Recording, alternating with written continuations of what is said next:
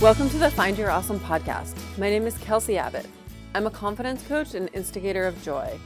I believe that we are all so much more powerful than we can possibly understand.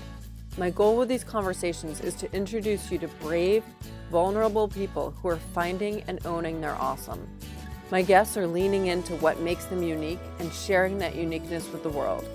I hope these conversations inspire you to break free from whatever is holding you back and to step into your own greatness.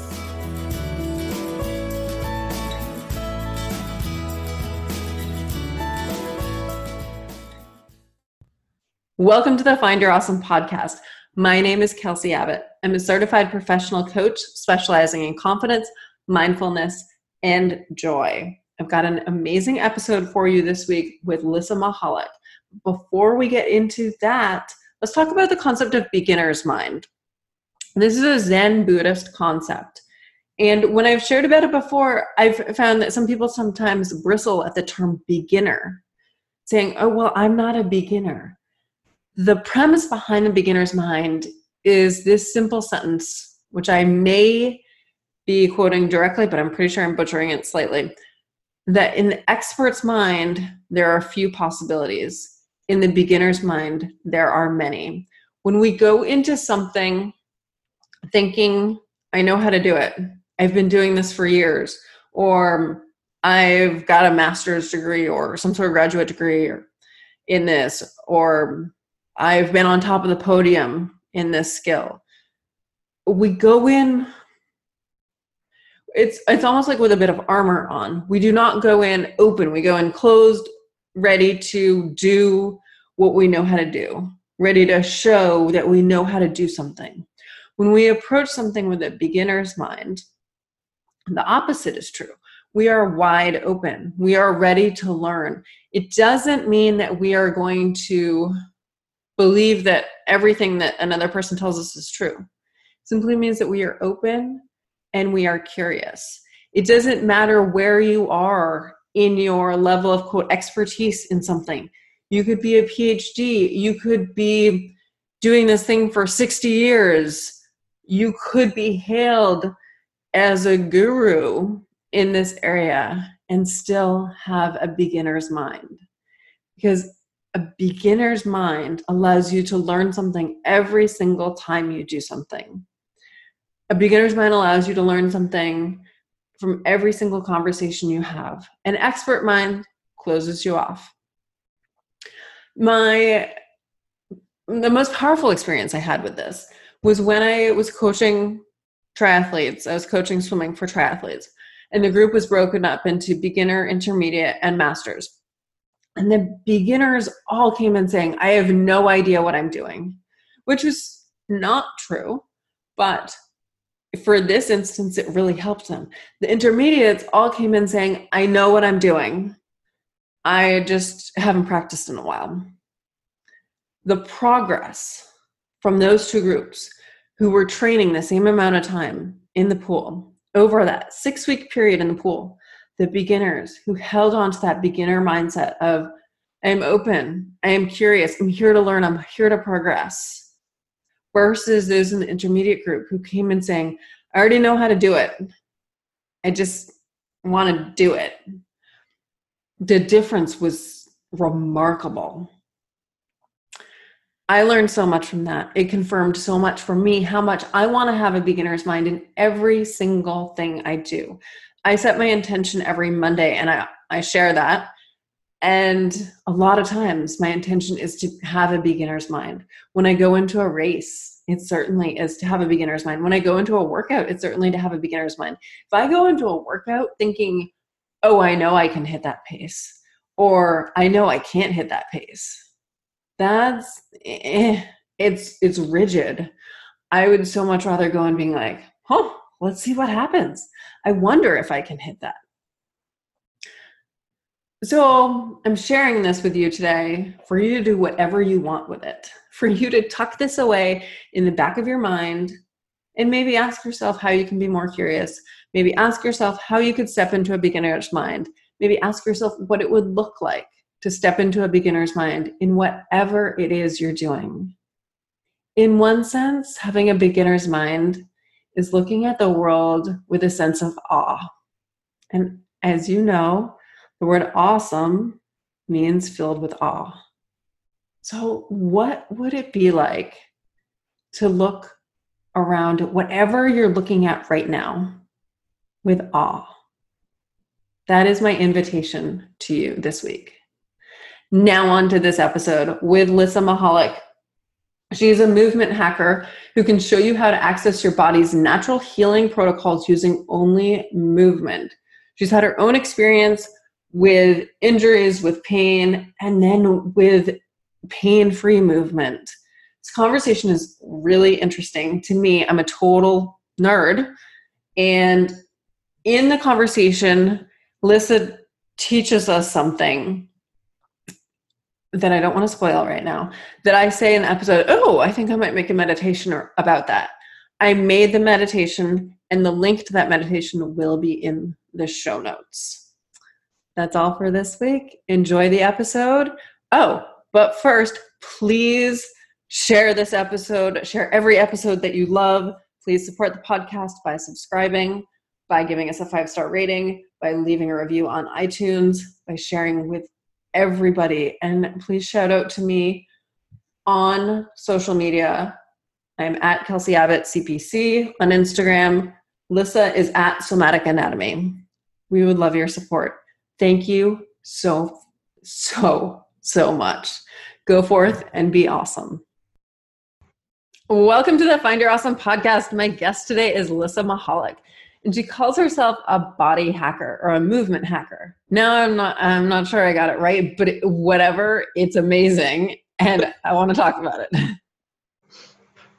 Welcome, Lissa. Thanks, Kelsey. Okay, so which is it? Are you a body hacker or a movement hacker? Movement hacker, body hacker only in the anatomy labs. Okay, yeah, yes. I suppose body hacker might be kind of violent. Okay, so only on dead people.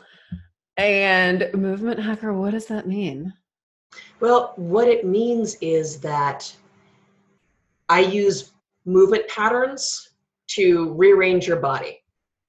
And not just, okay, I can get you out of pain, because yeah, I can do that and it's weirdly fast. But I can also use movement patterns to change your mental state. So are you feeling sleepy? You need that like 3 o'clock, Coke and Snickers bar?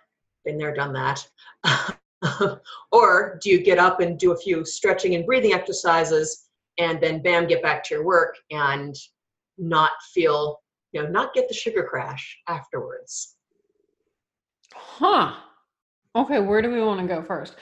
I want to go to both of those. So let's go someplace completely different. And will you share your story of how you got here? Oh my goodness.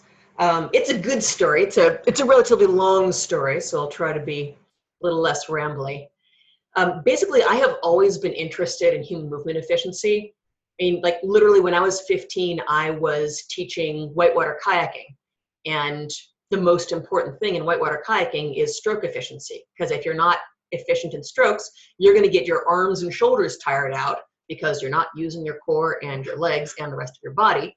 And you're not going to be able to boat all day, which means you will have less fun. So the whole point is to have more fun, which actually is still with me. It's the whole point of having a body is to have more fun with that. Take that however you like. And, the more effectively you can use your body for whitewater kayaking, the longer you can stay out, the more enders you can pop, the more holes you can surf, the more fun you can have.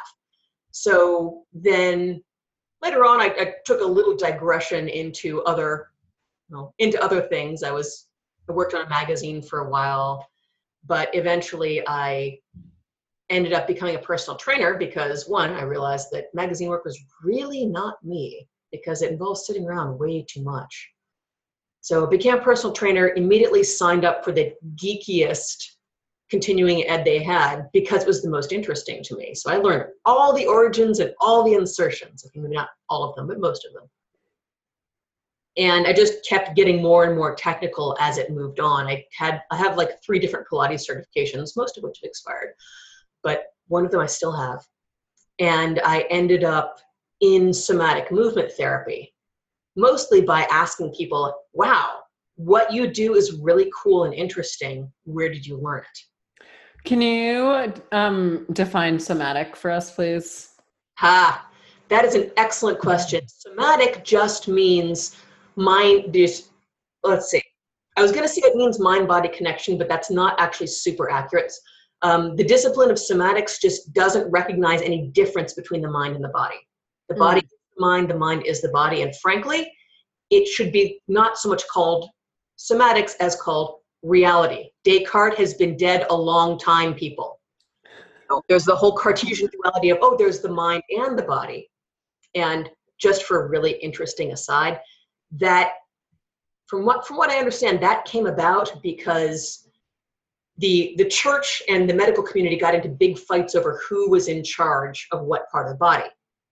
Oh. So we came up with this mind body or spirit body dualism. It's like, okay, the church is in charge of the spirit. We get to dissect the rest because that way we can actually learn something about the body and maybe fix people instead of just letting them die of stupid things.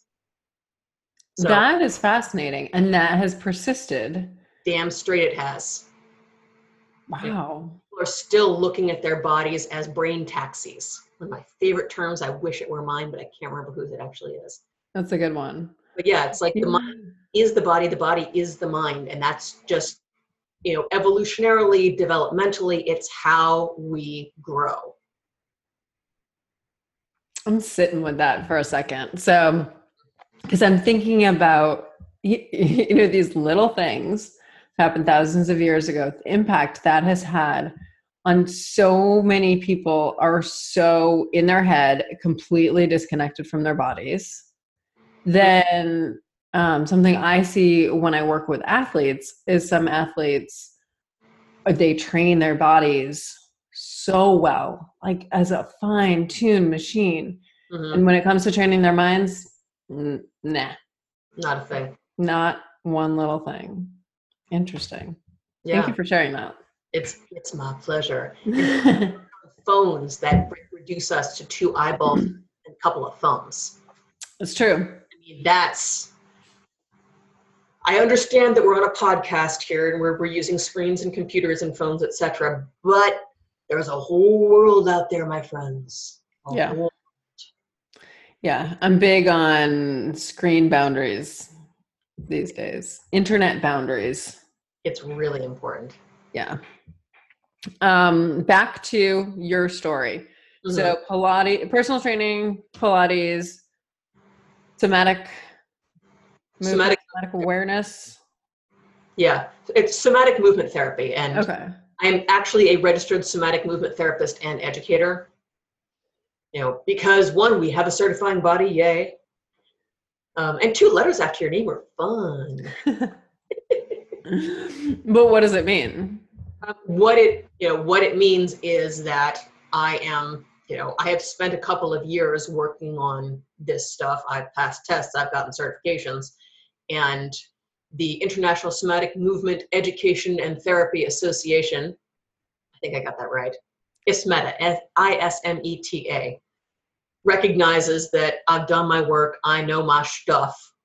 You can swear on this podcast. There's no need to censor yourself.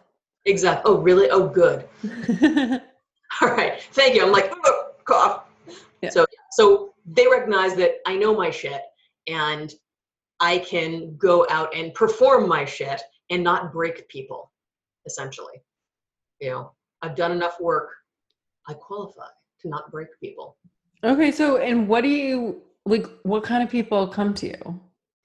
I tend to work with post-rehab people. I've always been super interested in rehabbing injuries. So I had a manager in one of my gyms who would call me, oh, you're the old lady trainer. Do you really want to do that? I'm like, yeah, old ladies have the most interesting injuries.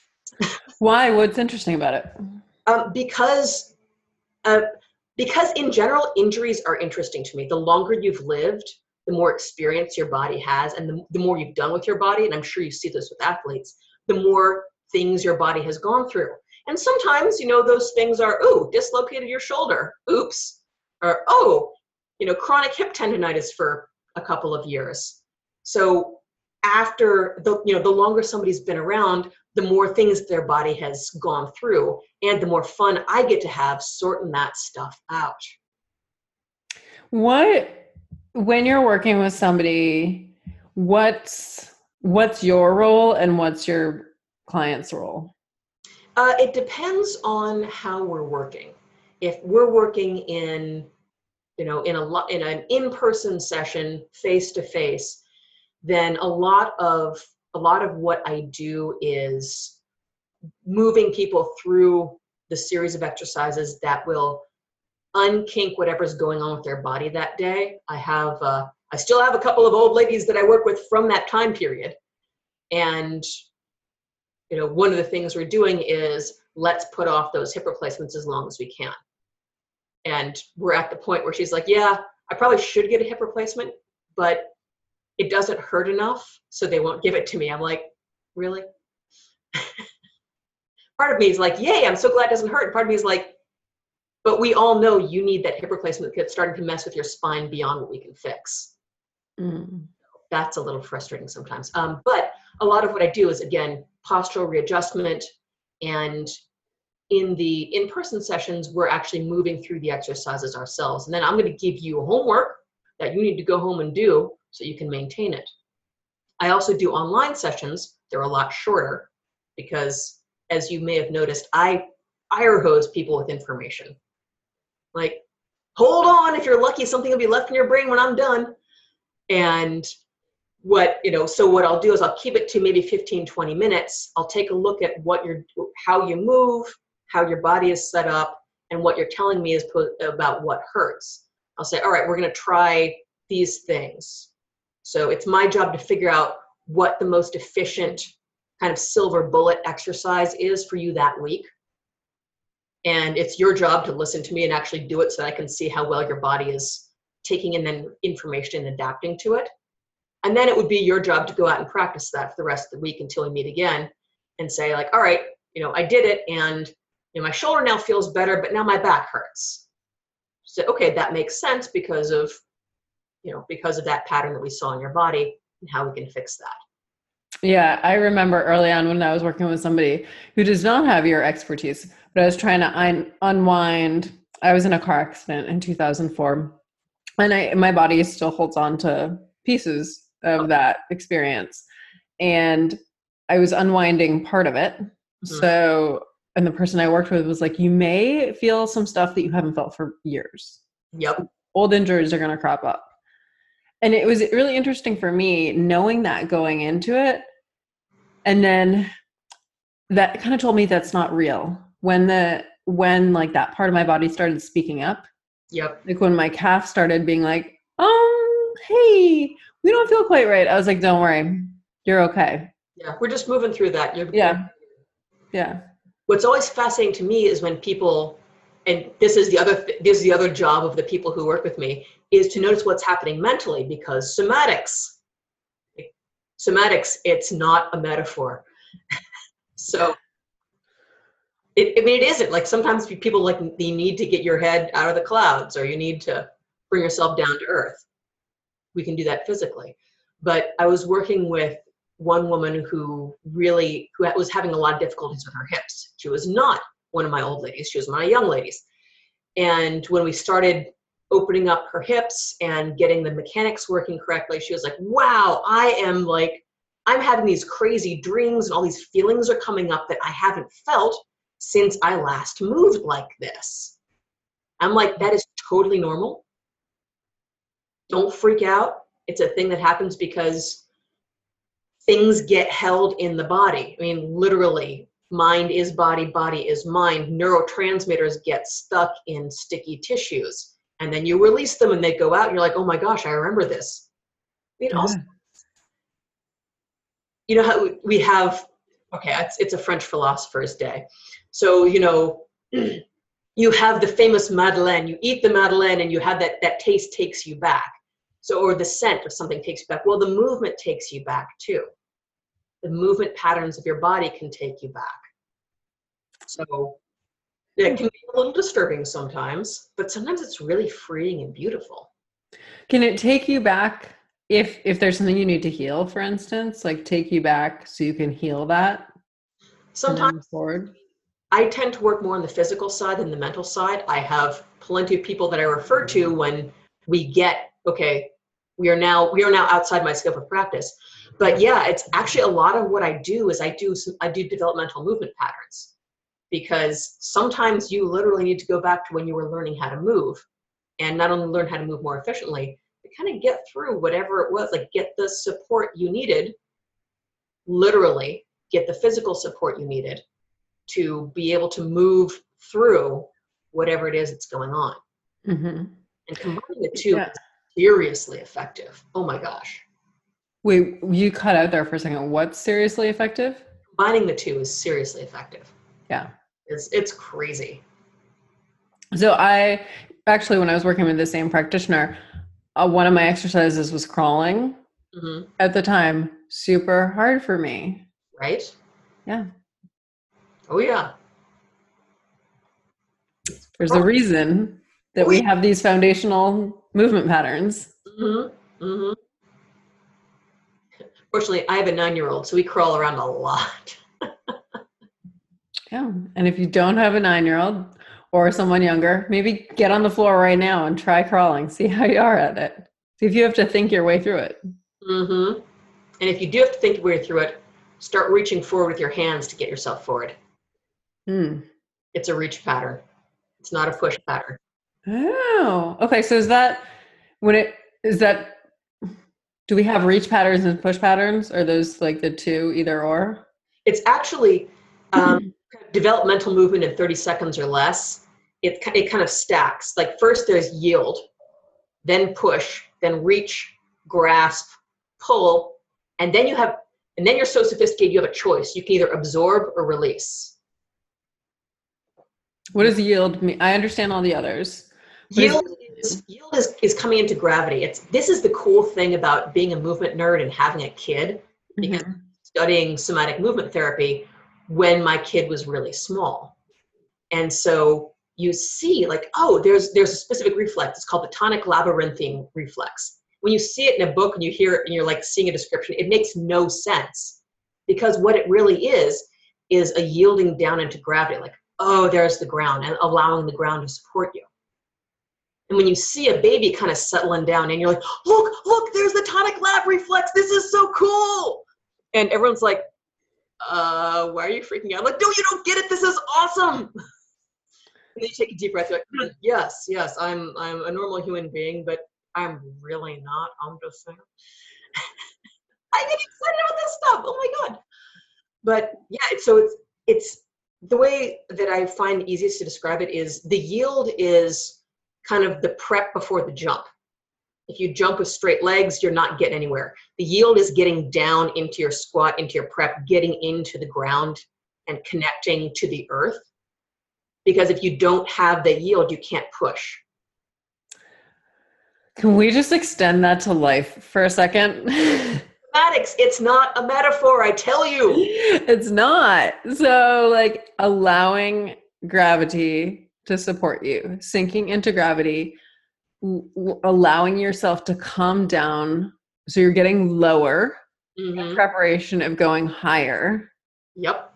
The real thing, coming down, allowing your energy to coil, to prepare, to propel. Yeah.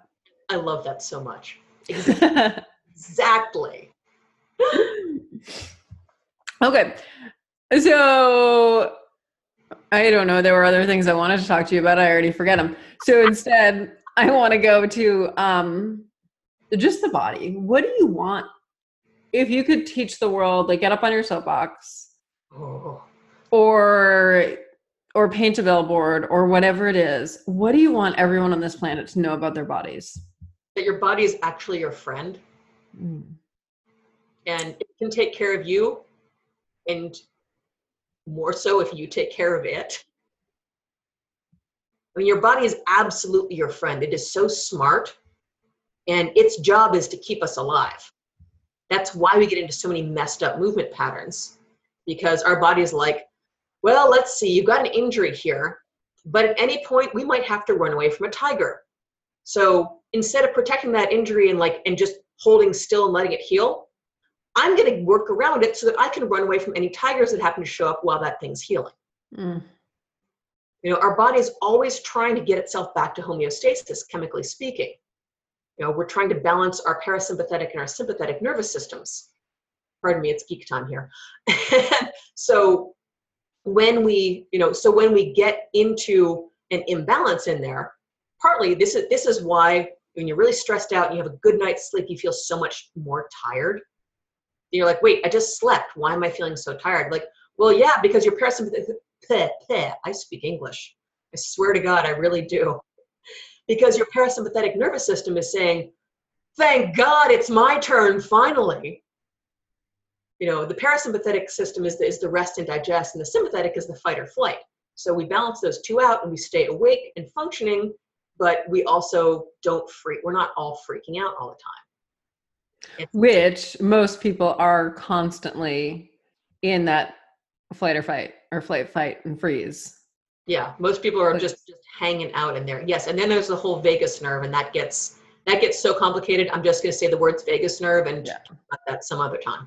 Yep, I'm with you on that. That was a good decision. It's so cool, though. It's so cool. Anyhow, yes.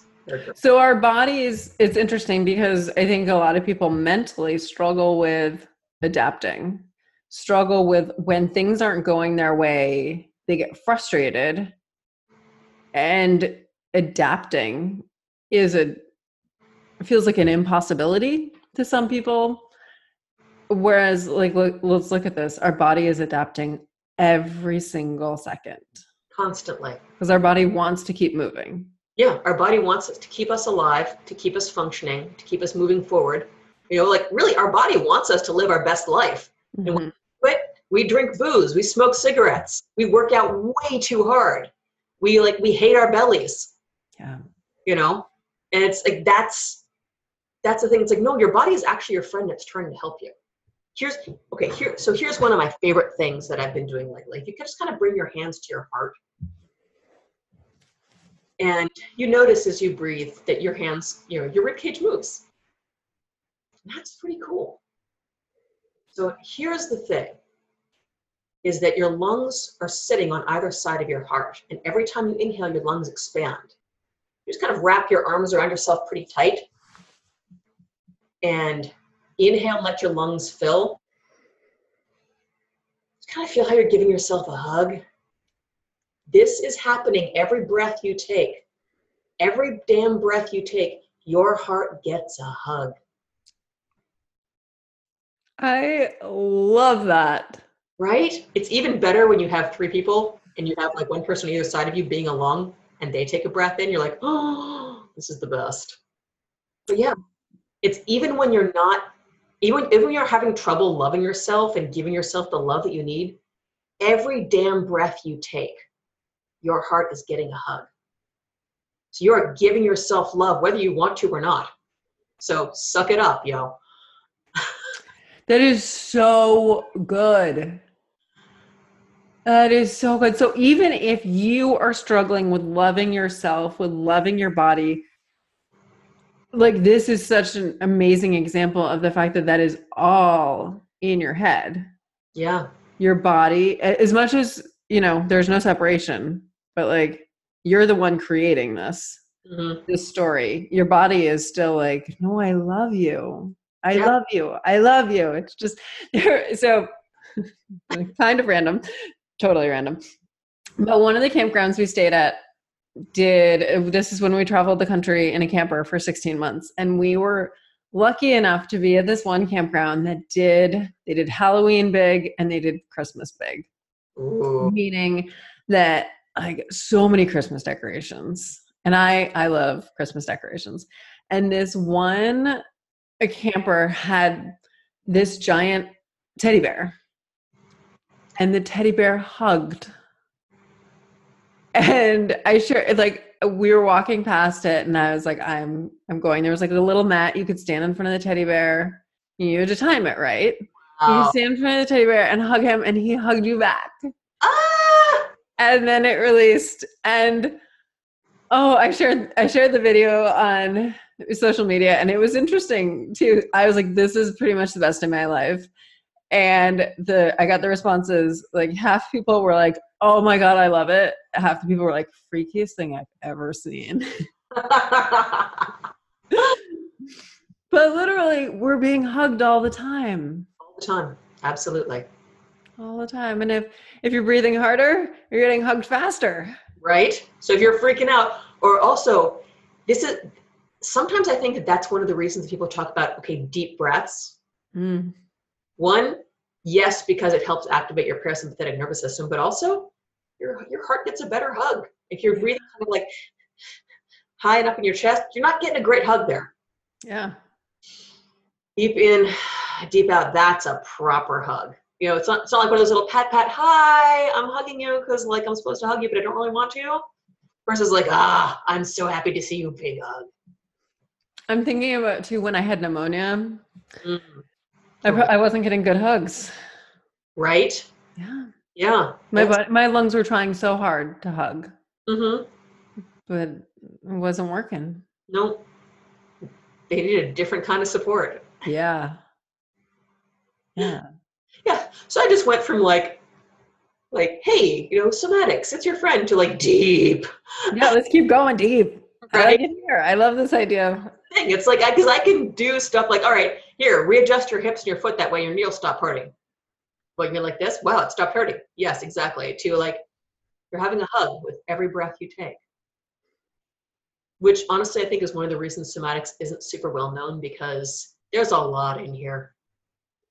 It's hard to explain in like 10 seconds or less. We've got more time here. Fabulous. Let's keep going. Yeah. Where do you want to take us next? Oh my goodness. Let's see. Actually, I would say that the name of my company is Somatic Anatomy, so let's start talking about anatomy and how it relates. Because here's the thing, like for me, when you understand the structures that are involved, then you can affect them differently. You know, also anatomy is really cool and I love the way that joints work. So I basically got into this because I really like finding out more stuff about stuff. So I've got a question for you. Why do we have a kneecap and not an elbow cap? Ooh, this is an awesome question. Kneecaps, and we actually have essentially a kneecap on the bottom of our foot. All right, if you grab your foot right now, and you grab your big toe, and right behind your big toe is your first toe knuckle. Yeah. That mofo is huge. If you've reached the second toe knuckle, it feels tiny, right? It's not there's something wrong or you have bunions or whatever. It's because your big toe knuckle has a kneecap too. It's, you know, anyone who's ever cracked one of these will know, but you have you have two pisiform bones down there, like two little they're called sesamoid bones because they're the same root as sesame seed, because they're like little round bones. So your kneecap is the same thing. So the thing that those two sesamoid bones do, both in the kneecap and in the bottom of the foot, is one, they protect the joint. The elbow has a lot of protection already. We'll get into the shape of the ulna in a second, because the elbow is actually one of my favorite joints because it's so underrated. So the elbow has plenty of protection as it is. The knee and the bottom and your first metatarsal joint, metatarsophalangeal joint, your first toe knuckle, that's just easier to say and more clear. So your first toe knuckle and your knee, they don't have that protection. Also, they take a lot more abuse. Like we don't walk on our elbows. We don't kneel on our elbows. So when you kneel or when you walk, then those joints are always getting pounded. So having a little extra protection over the joint itself is really useful.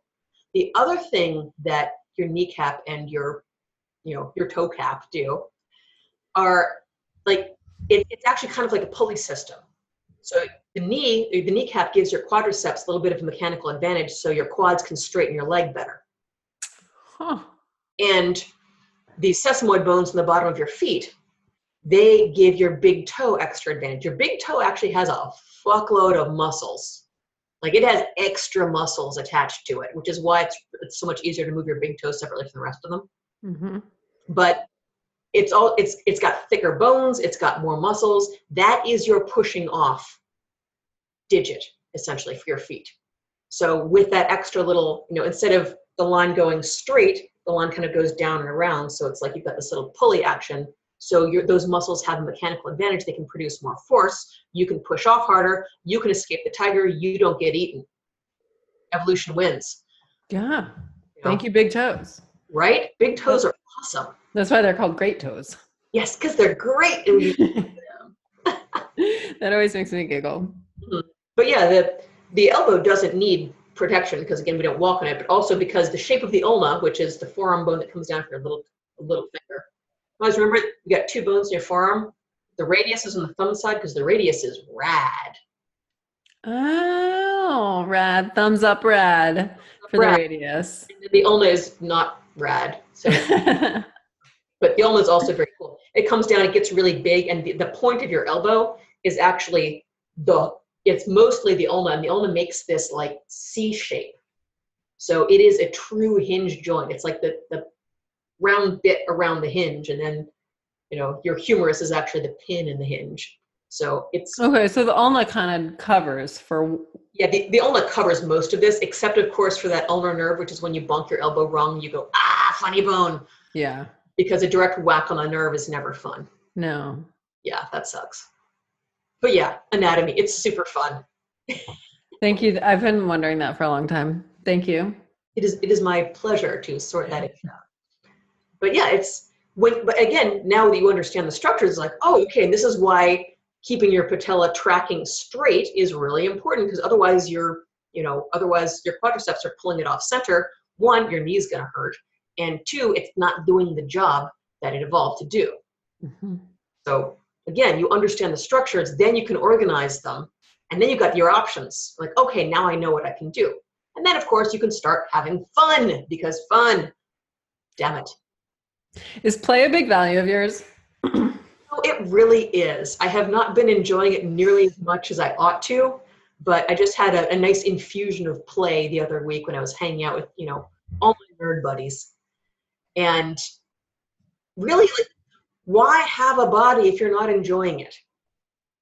Just like upload yourself to the internet and call it quits. Except then you'd be living with all the cat videos and the trolls. That's all I'm saying. But, yeah. Seriously, like, if you've got a body, enjoy it. Like, go around and do things with it. I mean, when you move your body, it can be a really enjoyable experience, and not just sexually speaking, because that's the thing. A lot of people are used to only feeling pleasure in their bodies when it comes to sex, which is totally cool. All for sex. Sex should be fun. Thank you very much. But you can have fun in your body that isn't sexual. You can have, like, not everybody is super excited about exercise, but for those of us who are, like, you get the runner's high. You get like, oh man, like I just accomplished something really cool that I couldn't. I've jumped higher, I've run farther, I've lifted more weights. It feels badass. Yeah. I have yet to hear anybody say, like, man, I went to the gym today and I'm really sorry I went. Nobody's ever sorry they went to the gym. They'll do everything to keep from going there, but once you go, you're like, yeah, okay, I'm really glad I did that. Because our bodies are supposed to move. Our bodies are supposed to move. And again, like the design of our joints, or the evolution of our joints, I'm going to be specific about it. We have evolved to climb stuff, to run, and quite possibly to dance also, given the way that our joints work as levers, because we have this. And I'm not super, after all that discussion on joints, I will say that there's a limit to my arthrokinematics. Like, at a certain point, I'm like, okay, joints, yeah, they do things. But the way that our levers work, they work really well for artistic expression. Like, we can wave our arms, we can dance, we can have a good time. And there's also a buttload of research that talks about dancing, especially in communities together with other people, as being an amazing way to create a flow state, to bring your mind to a new level, and to create amazing amounts of connection among people. Yes, group flow. Group flow. It's a thing. Put on some music with a bunch of friends and, like, turn the lights down enough so nobody feels self-conscious. Mm-hmm. Because once you start really dancing, the self-consciousness actually goes away. Yeah. You know, like, yay, you're dancing like a goofball. Yeah, so am I. Woo! Yeah. So our bodies they're like a tool for play, a tool that facilitates, I don't know if that's the right word, connection.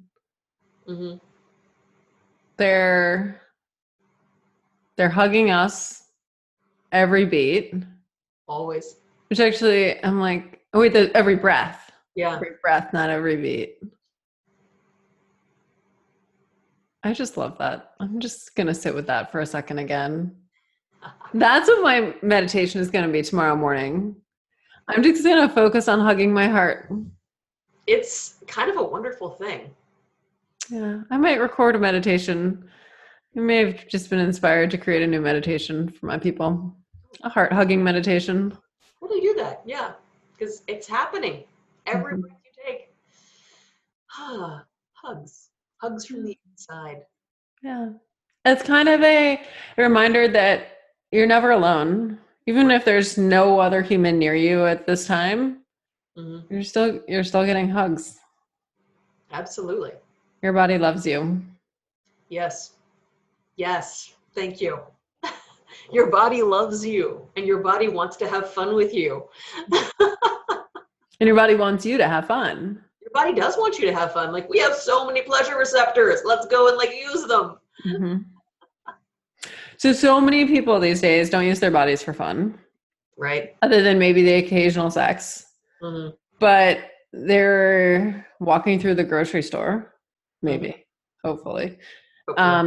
They're in their cars driving to work. They're sitting at their desks.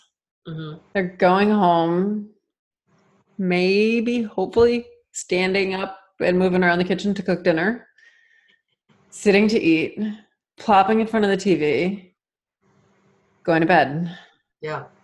What does that do to us? Like, what does it do to our bodies? What does it do to our minds? The mind is the body. The body is the mind. Yes. I'd say one of the most obvious physiological consequences is that we stop our physical flow. So if you think about, we're just going to go into body systems briefly for a minute. And so when we're talking about body systems, we're talking about musculoskeletal system, integumentary system, the skin, internal organs. We're talking about the various fluid systems. We've got the blood, the lymph, interstitial fluid, all these things. Specifically with the fluid. Now, the only pump we technically have in our body is the heart. And there's actually a lot of really interesting research going on that says the heart is less of an actual pump than it's a regulator that keeps the flow going. So it's, again, at some point my knowledge does reach a limit, but don't worry, I'll probably bust past that in a little while. But so a lot of the movement that we do, especially regular movement like walking or running or, back when we were agricultural farming, it's a lot of repetitive movement, but it's repetitive full body movement. It's not repetitive sitting in front of the computer typing movement. So repetitive full body movement acts as a pump. So our muscles then act as a pump for our fluids. So if the heart is our only pump, okay, that's great. So that works great for the blood system. So, goes out the arteries, comes in the veins, the blood flows. That's great. However, at the end of that, the blood, it gets into the capillaries, and then a lot of the fluid actually just flows out of the capillaries and becomes interstitial fluid, which keeps our, did I mention I speak English? It keeps all of our cells from drying out. But the other thing is that eventually that interstitial fluid goes into our lymphatic ducts and becomes lymph. The important thing about lymph is it's part of our immune system. Yes, it is. So it helps get all the gunk out of our bodies, sort it through our lymph nodes and kidneys, and get the ick out. If we are not moving enough, those fluids are not flowing. The lymph is not doing its thing. Things are stagnating. If you think about the term stagnant, you ever seen a stagnant pond? You don't want that in your body. This is not a good thing. You want your body to be fresh and flowing and lovely. So just from a straight up physiological perspective, you want your body moving, and you want your body moving a bunch. And does it have to be intense movement? You know, it actually doesn't.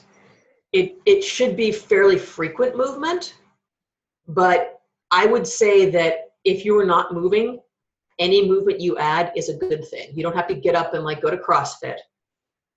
My best friends do CrossFit, but I mock them for it. Sorry. That's a whole discussion back and forth as it is. But yeah, it's like you don't have to get up and kill yourself, but you do have to get up and move. And I have my little movement watch here. It's not a Fitbit or anything. But the one thing it will do is if I've been holding still for more than an hour, it'll like be poke, time to move. So even when I'm in the middle of writing something and I'm like, God damn it, there goes my flow. Mm-hmm. I get up and I'll do, I don't know, like even just like 10 jump squats and get back to it. I do that because it's something I don't usually do. I don't do plyometric movement, and I don't really deep squat that often. So it's like, fine, get it in now, done, back to my flow. But I also live in New York City, so I walk a lot. And that is extremely helpful because walking is one of those fabulous things that really gets your flow moving, especially good high speed walking like you do in New York, because I got places to go and shit to do. It's so true. New Yorkers walk fast. Oh my God, we totally do. But you're not originally from New York City, are you?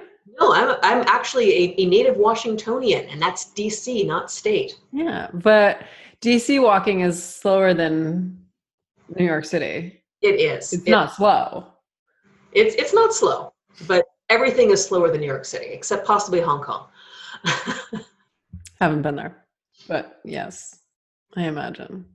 Mm-hmm. But yeah, like just in general, if you're not moving a lot, any movement you can do will be good. Mm-hmm. You are already moving a lot, then it gets complicated because you might be moving too much. I have moments where I'm like, okay, maybe like 45 minutes of cardio and 2 hours of kung fu is a little bit too much for today. That's when I tend to get sick, actually, when I pull that shit on myself. Yeah, well, that's something I noticed with my training.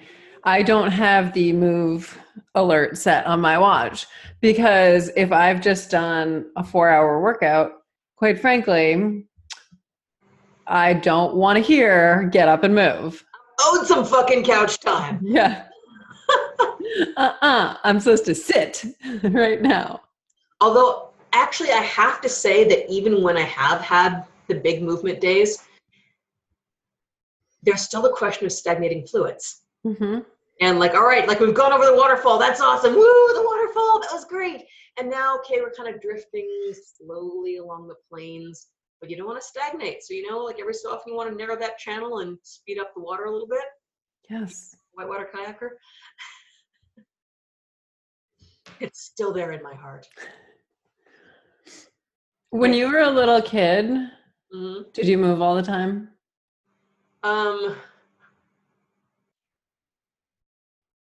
I hadn't thought about it, but yeah, I would. Okay, when I was a little kid, I'd put on my cassette tape of Cats, dance around the house. Yep. We'd roll up the rugs and have a nice slippery floor and slide around on it. Yeah, it's fun. That was the era of let's go ride bikes, and basically let's just ride around and around and around the block. But mm-hmm. you go up the hill and then you get to coast down the hill because that's awesome. Yeah, again, our bodies are meant to move. We know that as kids. Yeah. We can't stop moving. True dat. Did I mention I have a 9-year-old? OMG. Sometimes like, no, I don't want to chase you around the house right now. Mommy's tired. Mm-hmm. And then mommy sucks it up because, hey, someday he's going to be 18 and not give a damn. Exactly. And then he'll be sitting on the couch. Yeah. And you'll be like, move. Yeah. Yeah. That's a long way away, Mama. Don't worry. I don't know, man. It's like, in a way, he's halfway there. Actually, literally. It's a little terrifying. Yeah. Get back in your body and in your mind. Body centered, sits bones, spine. Mm-hmm. Breathing into the back of the rib cage. The back of the rib cage. I've never thought of that. Girl. Okay. Enlighten me, please. Right? Okay, so here's the thing with the back of the rib cage. And this is, so the first time I was ever in a cadaver lab, it was fucking brilliant. The thing that really, like, one of the first things that really dropped, because there were a whole bunch of like, wonderful thing moments. One of the things that really dropped was looking at where the lungs are in the body. If you put your hands on the base of your rib cage, like if you take your first finger, you put in the base of your rib cage, put the rest of your hands up, Mm-hmm. in your hands is lung. There's so much lung back there. Our lungs are huge, aren't they? Enormous. If you leave one hand there, you put the other hand on top of that shoulder. What's between your hands? It's pretty much lung. Yeah, that's a big thing. These huge giant air sacs, which is why we can do the things that we can do, because we've got ginormous lungs. And we've got a ton of lung in our bodies. And it's great because it means we can breathe. And we tend to breathe, if you put your hand on the front of your chest and the back of your chest, most of us are going to breathe more into the front than into the back because we're also highly visual creatures and that's what we see. However, we have a lot more lung in back. We have a lot more diaphragm muscle in back. And we can actually get a lot more air into our bodies by breathing into the back of our lungs, the base of our rib cage, than we can breathing in the front in our chests. What about belly breathing? Belly breathing is awesome. Yeah. And belly breathing is when, like, really good belly breathing is when your diaphragm comes down and it squashes your internal organs out the front. Okay. However, really, really good belly breathing is when you're also breathing back into the base of your lungs. And if you try that, you put your hands in your belly, you just do like, okay, I'm gonna puff out my belly. Inhale, exhale, that's awesome. Now you're gonna bring a hand around to the back, to your lower back. Breathe back and forward at the same time. Nice. Yeah. When you understand the structures, you can organize them. So now that you're becoming aware of exactly where your lungs are and how they function, and you've got tools, these things, the ends of your arms, they're amazing anatomy sensing tools. And so you put your hands on your body, you see how they move, like, oh, when I move my arm, this part of my shoulder contracts. Boom. And whether or not you remember that it's the medial deltoid or whether it's just like that awesome, like that thing on my shoulder looks really good in cap sleeves. Right? My shoulders don't fit in cap sleeves, but I understand what you're saying. I hear that. We need more clothes that fit people with arm muscle. But yeah, it's like, but you can find out, it's never a question of which muscles work. You might wonder what the names are, but all you have to do is you put your anatomy sensing tools at the end of your arms on whatever it is, you move it, and you can feel the muscles contracting under your hands. Like you always have your cheat sheet with you. How much of the work you do with people centers around breathing? A lot. Like the very first classes I taught with a friend, fellow somatic anatomist, fellow somatic movement therapist, actually. We call it the breathing series because you can literally breathe into every single part of your body. Yes, your lungs are in your rib cage, but breath affects everything, and not just because it brings in oxygen, but because it affects the movement of everything, even your toes and fingers. Deep breath, pause. Question. Mm-hmm. I've heard that ideally we're supposed to be breathing just through our noses when we exercise. No. Yes. It's the reason people tell you to inhale through your nose. Inhaling through your nose is a great thing. And it's because inside our noses, it's complicated. We have swirly bits and hairy bits and mucousy bits. And all that stuff basically helps to trap the gunk in our atmosphere. It helps to warm and moisturize the air that comes in. So when that air hits our lungs, it is warm, it is moist, it is clean. Our lungs are like, oh, this is lovely, which is great, right up until we start getting into our cardio zones and we need some fucking oxygen pronto. In which case, we start opening our mouths and we get in as much oxygen as we can. It's actually, anybody who's ever worked out really hard, you find yourself bending over, putting your hands on your knees and like bracing yourself. Part of that is to remove the balance work that your core is doing so you can breathe into the back of your lungs and get more freaking oxygen into your body. It's kind of cool that our bodies will naturally do that to get more oxygen into our bodies. But yeah, nose is great up to a certain oxygen demand, but once your body hits a certain aerobic threshold, you need to breathe through your mouth or you're going to pass out, which is going to be really entertaining for everybody around you, but possibly... Who's just going to think, just open your mouth. Right? Yeah, just like open your mouth, let the air in, because we can breathe through our mouths because we need to breathe through our mouths. Right. Because when you swim, you cannot breathe through your nose. No. Oh, God. I actually, when I used to coach swimming, I did have to explain that to a lot of beginners. Right? Oh, God. Yeah. Stop breathing through your nose. I'm so glad you did, because there's only so much chlorine you really want up your nose. Yeah. And again, there's that whole passing out thing. When you pass out in the pool, it's kind of a bigger deal. Mm-hmm. Yeah. Then the lifeguard panics and yeah. And it burns when you get water up your nose. Right. Yeah. It's unpleasant. So just don't do it. Right. Mouth breathes. It's a good thing. What? I got one more question for you. And it's not a defined question because I could talk to you all day long. I just want to know, like, what is the one big thing? You've already said what you want everyone to know, but I mean, we've got a few more minutes here. What is it? What's your message? What's your mission? Or what's on your mind right this second? I would say that understanding your body helps you make friends with it.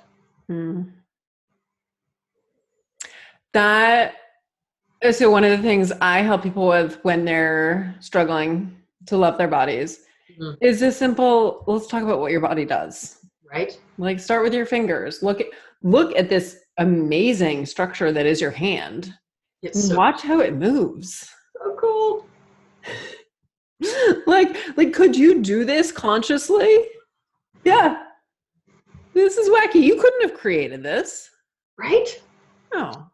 Just got to figure it out and be like, wow, watch a baby watch their hands. Oh my God, it's so cool. Mm-hmm. What does it do? Ooh. Yeah. That's super neat. But yeah, and again, somatics, it's not just a metaphor. Understanding, I guess acquaintance, knowledge brings understanding. Whether you're talking about your own body, whether you're talking about other humans, whether you're talking about something that is unfamiliar to you, if you take a little time to learn about it, then it opens your mind in really awesome ways. Like I said, whether you're talking about people, whether you're talking about your own body, if we keep it to the body, when you understand your body, then suddenly you understand what you can do with it. You get that, like, oh, now I know where the center of gravity is in my skull. Oh, that makes me totally organize my head differently. Oh, where is it? I don't have headaches. Center of gravity, so right in front of your ears, go up right about an inch. That's your center of gravity. Like where your Frankenstein things would be? Exactly, where your forehead bolts would be, I guess. Okay, yeah. Yeah, just above, the front of your ears. Let's see, because what it is if you stick your fingers underneath your ears, one of my favorite things, you find this little like upside down triangle of bone right behind your ears. Mm-hmm. Just behind that and a little bit down, you might feel something kind of hard and maybe a little tender that doesn't like being poked. Right now, you have your first cervical vertebra between your fingers. That's the top of your spine. Huh. Isn't that cool? I mean, seriously. So yes, you're holding the top of your spine here. And if you go straight up, when you get just above your ears, that's the center of gravity. Because that's the first cervical vertebra, like C1 there, that's the joint, that's the balance point of your head there.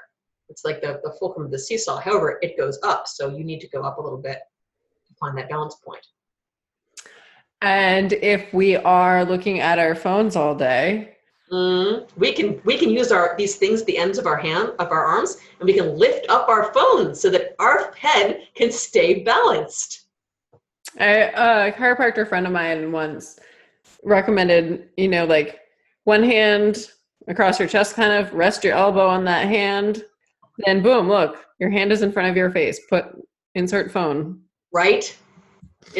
This is the great thing about New York City. You've got your backpack, you sling your backpack off, you prop your elbow in your backpack, you've got your phone right here. Of course, nobody else ever does that. Come on, all you New Yorkers, I want to see you propping your elbows on your bags to look at your phone, not putting your phone in your lap and like having your head fall off. Yeah. And start looking at people's heads. Start seeing I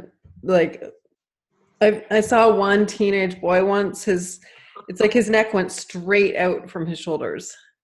It's all I can say is anybody who works in post-rehab or works in injuries, we're going to start seeing people younger and younger and younger. Yeah. It's like, I mean, already people in their 30s are showing up with the kind of back pain you didn't get to your 40s and 50s. Because, I mean, your head, that's like a bowling ball balanced on a pencil. When you balance it, it's like an orange on a toothpick. Right? So I married an axe murderer.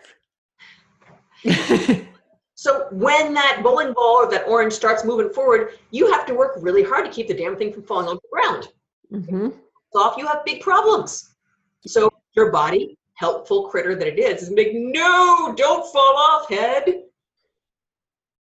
But there's only so much the body can do. So you need to be like, oh, center of balance of my head. I'm going to balance that over the center of my pelvis. All right, here we go. So good. Yeah, and now I can breathe. Right? Right. Because when you bring your head forward, notice what happens to the base of your ribs. Yep. Bring your head back in balance. Right? Right? Boom. And when you're aware of these things, then you notice when they're not happening too. So that's part of my mission, is to like bring awareness to the world. Be aware of your anatomy. And then make it your friend.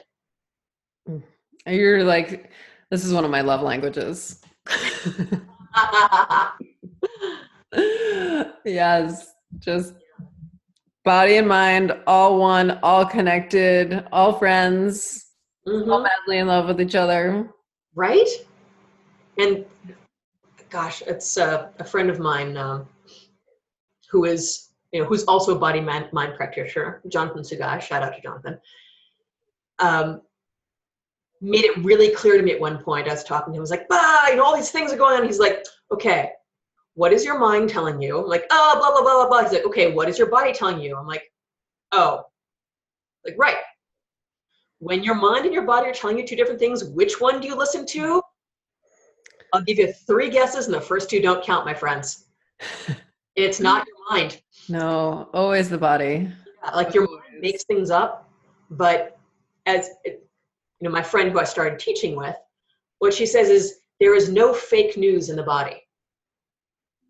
Like your body is always telling you the 100% actual truth. You just need to get out of your brain and listen to it. Yeah. And it's easy to get out of, it's easy to get into your brain. Your brain is a nice place to be. There are blinky lights and cerebral cortexes and things. There's so much to do in there. It's so busy. Your brain is definitely never bored. Kind of come up with all sorts of stories and whereas your body might just be chilling out. Yeah. Or your body might be, this is a bad situation, we need to leave now. And your brain's like, no, this is fine. Your body's like, no. Yeah. Yeah. Your body can be super chill or your body can be super wired. But either way, it is telling you the absolute truth. That's the other thing about the body. It's an antenna. We all vibrate on, movement is vibration, essentially. Like on some level, movement, vibration, it is all the same thing. And life is also vibration. So we pick up the vibration of other things around us. And I say that as somebody who used to be almost literally allergic to the word chakra. I've gone over to the other side now. Mostly because there are just too many things that have not been tested yet that still are reproducible. So that's, I've found myself being like, okay, intuition is a thing, vibrations are a thing, and understanding the relationship between intuitions, vibration, the mind, and the body is actually really, really helpful. So, have you watched the documentary Heal yet? I haven't. I don't watch a lot of TV right now because I don't watch TV. This one's on Netflix. Which is also, I don't do a lot of that, but I highly recommend this one. And one of the things we watched a couple nights ago, one of the things they talked about was when the body and mind are relaxed and in sync, the energy flows smoothly. When they're not, it's jagged. And they showed a little image of the jagged energy, and I was like, that's what I feel. Yeah. I've said to people before, I've been like, you okay? Your energy feels jagged. Yes. People are just like, okay, you're a little weird. But I feel it. Right. Just super jagged right now. Yeah, absolutely. And honestly, it's not that much of a stretch. I just think there's nobody funding sexy research right now. Right. Because a ton of research on, say, the placebo effect. And the placebo effect, it's real. Mind, body, mind, things.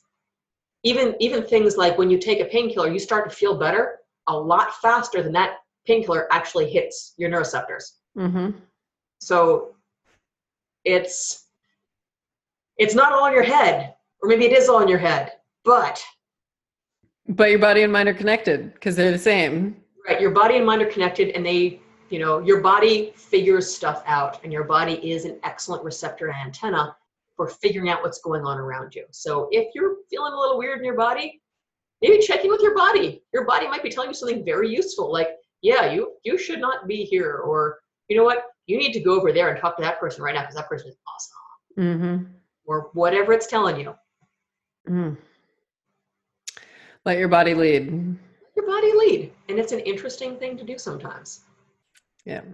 It's one of my favorite things to do. Right? The mind drives way too often sometimes. Yeah. Mind gets in trouble. I don't like the road the mind takes. The mind often takes not so much the path of least resistance, the path of most resistance. So yeah, it's like sometimes it's just really refreshing. Nope, we're going with body right now. Yeah, it's like the mind wants to see all the things along the way. Yes, and the mind wants to make up stories, and the mind wants to figure out exactly what's going on, and it takes you out of the moment. Yes. Like I said, I'm not saying the mind is a bad thing. The mind sometimes helps us figure out what's going on. But sometimes so does the body, and I think the body does not get enough credit. So it's interesting. I'm thinking of that phrase, mind over body, right now. So would you change that? I would say on occasion. Just stick that at the end. Like sometimes it needs to happen, But when it really, really, really needs to happen, like if you are running from that tiger, your body's right there with your mind. Yeah. Like in an emergency, your body's like, right, all the energy you want, you got it. Crash is going to be a bitch, but we don't care because we're going to be around for that crash. Yes, we are. Exactly. Tiger. Like, you twisted your ankle? We're ignoring that right now. Yeah. Tiger, run. Yeah. So I would say the body can get into bad habits, especially around food and lack of movement, because our bodies, our minds and our bodies like routine. We like to get used to things. We're like, okay, we're going to set it and forget it. We've got our fill in the blank routine. We're good with that. And it's not always necessarily healthy or good for us. And that's the point at which you're like, okay, yeah, maybe the mind needs to say, maybe a few more green smoothies, maybe a few less bags of Cheetos. Oh, God, I do love me some Cheetos. Anyhow. Balance, Lissa. Balance. Green smoothies first, then maybe a few Cheetos. Yes. But yeah, it's like when your body gets into the habits of that are not so healthy for it, then you have to be like, all right, yes, I'm going to eat more vegetables. How do I eat more vegetables? I'm going to come up with my cerebral cortex. I'm going to come up with some good ideas to figure that out and make it work. When the body's like, oh, I don't want to go to the gym, that's when you're like, yeah, come on. Yep. You're never sorry you went. You're just sorry you're going. Lissa, this has been amazing. Thank you. Had fun. How can people learn more about you? You can go to somaticanatomy.com. I'm pretty active on Instagram and Facebook as well. Also, Somatic Anatomy, SOMATICANATOMY, Somatic Anatomy. Nice 7th job. champion, Piach. Yeah. You are awesome. Thank you so much. You are awesome too. This has been super fun. Thank you so much for listening. If you'd like to continue the conversation, please head over to Facebook and join the group Find Your Awesome with Kelsey Abbott. It's free. And if you want more than that, go to my website, kelseyabbott.com, and there you can sign up for my newsletter and get a series of free guided meditations. And I would really appreciate it if you could head over to the podcast app and leave a review of the Find Your Awesome podcast. Your reviews help other people learn about this podcast. Thank you so much. That's all I've got for you, friends. Go forth and be awesome.